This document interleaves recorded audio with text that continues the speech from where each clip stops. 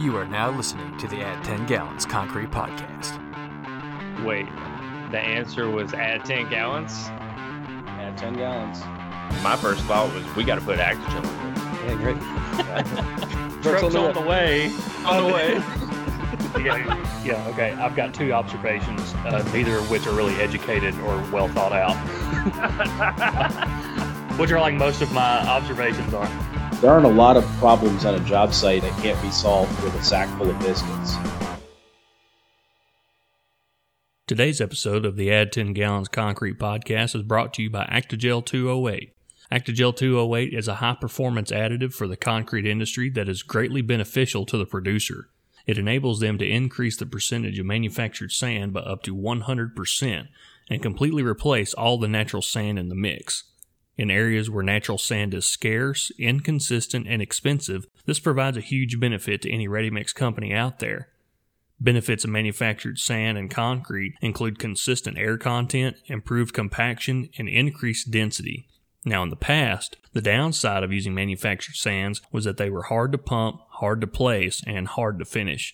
Well, Actigel 208 solves all those issues. By improving suspension, stability, and the quality of the cement paste in the mix, Actigel overcomes the old issues with manufactured sand and leaves them behind. Let Actigel 208 improve the quality of your mix while saving money on every yard you produce. For more information, visit us at actigel.com. That's ACTI-GEL.com. All right, ladies and gentlemen, welcome into the second edition of the quarantine special here on the Add 10 Gallons Concrete Podcast, or should we say the Add 2 Weeks Quarantine Podcast. Shout out to Joey Bell. I can't take credit for that. That was Joey Bell this morning coined that phrase, but it was a good one. So we'll roll with that for the rest of the 12 days that we'll need to use it. Paul, what's up, man? You hanging in there? Yeah, dude. 12 days of Christmas was 12 days of quarantine coming at you. The Add 2 Weeks Quarantine Podcast. That's it. Well, I mean, over the last 48 hours, what have you learned about yourself? Well, I learned that I miss Twitter. You know, I'm off the Twitter. People that have been listening to this podcast for a while know that there's a time in my life where, you always want to see what everybody's angry about on the internet. And I continue to divorce myself from that. And so I'm sitting here and every once in a while, I'm like, man, I really like to see what everybody's mad about. But I just have to keep sending emails to prospects that aren't responding to them. Heard that. Well, I've been off the Twitterverse for quite some time now, but talking about phone apps, what I've realized is TikTok's a strange but wonderful place. I went down a TikTok rabbit hole last night, and I'm not so sure I've recovered. No, I actually I don't have that app on my phone. My daughter's not allowed to have it on her iPad. The vulnerabilities that are inherent in that app, I don't trust the makers of it. So sorry, you're not getting into my world. Yeah, you should. That's a good call on your part. It's a great call. So anti-Twitter, anti-TikTok. I'm just no cool. I'm just not cool at all. No fun. Yeah, just Instagram then. Yeah, Instagram. I got deep into some meme pages last night because it doesn't take long to exhaust. It's not like I follow very many people, so you exhaust it real quick. The concrete memes run out real fast. For sure. What I learned about myself as well is that I might have an issue as it pertains to caffeine. See, I always saw myself as an energy drink connoisseur, as it were, or at least somebody that's fairly experienced in that world, as I consume probably way more energy drinks than I should. But I never really realized I had that much of a problem. I knew I had a slight caffeine dependency, but yesterday around noon, 1 o'clock, let's even call it 2 o'clock, I had this tension headache that kept growing. And I knew it was because I needed caffeine. Really had nothing but water with breakfast, lunch, and dinner over the last day and a half. So I called down to the front desk and I said, "Hey, do you guys have any Red Bull? I mean, preferably sugar free, but I'll take the regular stuff. What do you guys have down there for energy drinks?" He goes, "Well, let me put you on hold real quick. I'll go look." Came back after like a minute and a half. So maybe he was just trying to act like he looked, or maybe he actually did search around for me around the premises. And he comes back and says, "All we have is regular Rockstar." And I think to myself, it's like, do I need an energy drink that bad? And then when I went to go answer, I said, yeah, I'll take 2 of them. So I called down there later that evening and I said the same thing. I was like, hey, you got any energy drinks? And the guy was like, yeah, we have Rockstar, only the regular kind. Your friend already called. I was like, yeah, man. I knew he did. And well, you had sent me a text saying, hey, these aren't as bad as I remember. And I was like, oh, okay. Well, I'll get one then. And I got one. Bruh, you definitely have a problem. That was the nastiest thing I've ever drank in my life. Yeah, I got about halfway down the first one. And I was like, well, maybe, I can learn to like this. It could be an acquired taste. No, I remember when those first come out, right? So we're in college, we're in the fraternity house, and you'd always have people stopping by and like just dropping off drinks for everybody to have. So like Coke would drop by and they'd just drop off like several flats of whatever they were looking to push. You'd have the Red Bull girls coming by the frat houses and just, trying to hand out Red Bulls and stuff. And I'll never forget that Coca-Cola came by and dropped off like multiple flats of Rockstar. So we had like 100 cans of Rockstar. They had a bunch of other drinks and stuff too. Bro, nobody touched those rock stars. Nobody. And in a fraternity. Dude, we're talking about the dregs of society. Drink anything. They'll mix anything with anything. People who are broke in ways you can't even imagine, eating popcorn and peanut butter to stay alive, and they would not touch that rock star. Yep. Yeah, so I drank mine, but I don't know what that says about me. It says everything that people need to know. Yeah, I'd like to think that I haven't hit rock bottom yet after 2 out of 12 days, but I got a long way to go. Long way to go. Hey, but the people should know we have moved out of the Supermax and we are now into, I guess this would be like a state penitentiary rather than federal Supermax. Yep. Yeah. So Paul and I, we both took a COVID test when we got to the Montreal airport, and we got those results back in about 24, 36 hours, something like that. It was less than 2 days, but both came back negative. So that meant we were able to leave our government approved accommodation that we had to stay in for 3 days. So we only stayed in that accommodation for 2 days since we got our test results back, and we're out of there. So we're out of the max prison. We escaped Guantanamo Bay. And now we're in let's call it a state prison. I wouldn't call it a county jail, but we have a little bit more freedoms. Both Paul and I, we got to order some food from a place of our choice today. Yep, that was nice. My first poutine in Canada. Oh, you got poutine too, bro? You know it. I don't miss my chances. Yeah, first meal outside of prison, I ordered poutine as well. Yeah, for sure. I tell you what else. What a time to be alive. There's pros and cons to everything, right? So quarantine sucks. Having your liberties taken away from you sucks. But what has come out of that is that you can basically get anything you want delivered to you, no matter where you are. So I got on Uber Eats, the app, and I was messing around with stuff to get for lunch. And come to find out, you can use Uber Eats to get groceries delivered to you. So this afternoon, I got 2 boxes of Red Bull being delivered to me from Walmart. Good for you, sir. Good for you. You know, they had those in the cabinet here at the hotel we're staying at, but they only had the little ones and they only had the ones full of sugar. Yep. So I got me the little ones too, but they're sugar free. And I got a box like the box of 4 or whatever. Mm-hmm. But I also got me some popcorn and some baby carrots and some cheese sticks.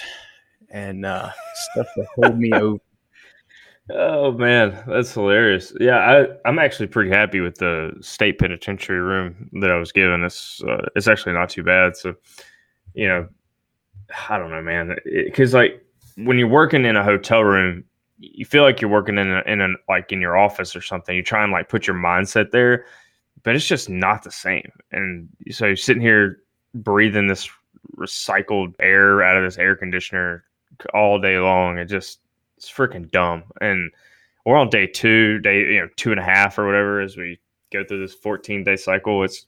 I don't know, man. It's going to be rough by the time we get to day 10, day 12. I hear you. I'll never be so excited to fly to the Arctic Circle in my entire life. Yeah, no joke. I was actually just saw a article today about dudes that were in Antarctica, so other pole, but it was like negative 70 degrees down there still, and so they were like taking out the trash, and like in order to take out the trash, it's like this huge long thing because you literally can't get there for 6 months out of the year. So and it's so cold, and so the guy like has to put on like all the gear you can imagine having to wear to go out in that weather just to take out the trash. And so you're double bagging, triple bagging, depending on what it is you're throwing away. I mean, we're talking about human waste, food waste, whatever. It doesn't matter what it is. It's all has to be kept on site. So like you put it in your garbage can, you wheel it outside, you go across to like a shaft. You have to go take an elevator down 7 floors. And so you get down to the bottom and then you wheel it into a trash tunnel. And they have an underground trash tunnel where everything, the trash thing goes into like a compactor, and they smash it down and they palletize all their trash. And then 6 months later, when people can come back and pick up the trash, they then pick it up then. Dang. I'm surprised they don't have an incinerator on site down there for those like research facilities and stuff like that. They might not be able to, I guess. Environmental, maybe? I don't know. Yeah. I know concerns. The mine we're going to up in Nunavut, they have an incinerator. And going through those videos, the orientation videos we had to watch, they stressed and were very specific on putting the correct piece of trash in the correct trash bin, because apparently they've had instances of people putting aerosol cans in the regular garbage, and when you go to incinerate those aerosol cans, they blow up. Whoa. Yeah, so you gotta be careful to make sure you use the right receptacle for places that incinerate their trash. But apparently down there in Antarctica, I guess they ship it elsewhere and let someone else burn it. Man, I haven't watched that orientation video. I need to go do that. I'll do that when we finish here. I haven't done that yet. All I knew is it's cold. I got the pamphlet that said it's May, but you need a parka and gloves and everything else. So I got what I got. Yep, I'll go up there. I got my my Under Armour insulation, and I got my Carhartt jacket and some gloves and a knit hat, and I should be fine. I mean, I've dressed for 0 to 30 degrees before, which is what it'll be up there. But could be worse. I mean, we could be going up there 2 months prior when it was in the negative 20s and 30s. Yeah, we experienced that once before. We've been all over the world, and it's interesting because we've been to Canada. I mean, how many times have you been to Canada? Like 20? At least. A bunch of times. And I've probably been to Canada like 12, maybe more than 12 times. And this is by far the strangest visit we've ever had. But it's not the coldest. That time we went to Sudbury and it was negative 28 degrees. Man, I really just don't know how people live in that. I don't know what makes you. There's no amount of money in the world you could pay me and be like, here, just live here. It's negative 28 all winter long. The cold is one thing. I just don't like snow and the inconvenience of ice. And we have a liaison or a consultant or, whatever you want to call him up here that lives in the Sudbury, Ontario area. And when he's getting his house ready for snow in early October, I'm like, man, that's too early. That's too early to be hunkered down for the winter. Yeah, we used to have an employee in Sudbury, and I remember asking him like one time, I was like, I was just talking to him in the morning. It was like 8 a.m. We're having a meeting. Like, oh, hey, how you doing, man? He's like, well, I'm kind of tired. We keep getting snowstorms. So every morning I have to wake up and shovel for 2 hours. And I was like, man, you must have a gigantic driveway. Like 2 hours. Oh, no. You have to get up and shovel the roof off too. I was the roof. And he was like, yeah, he's like, did you notice that all the homes in Sudbury are only 1 story tall?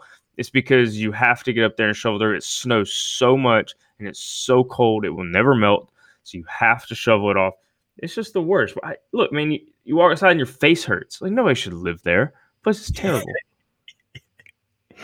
I hear you, man. I hear you. Well, I mean, that's what we have to look forward to, but only for short periods of time, which I'm fine. It makes you appreciate what you got when you get home.